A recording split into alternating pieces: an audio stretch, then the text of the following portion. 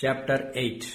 Ashtavakra then proceeds to dwell on the nature of bondage and release and reiterates the need to be egoless, that is, without the I sense, and to remain without either accepting or rejecting.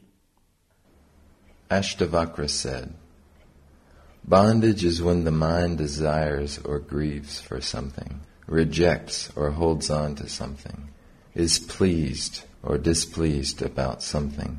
Liberation is when the mind does not desire anything, grieve over anything, reject or hold on to anything, is not pleased or displeased about anything.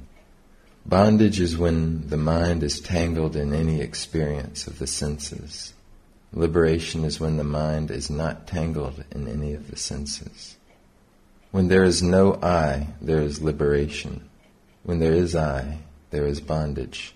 Considering this, easily refrain from holding on to anything and from rejecting anything."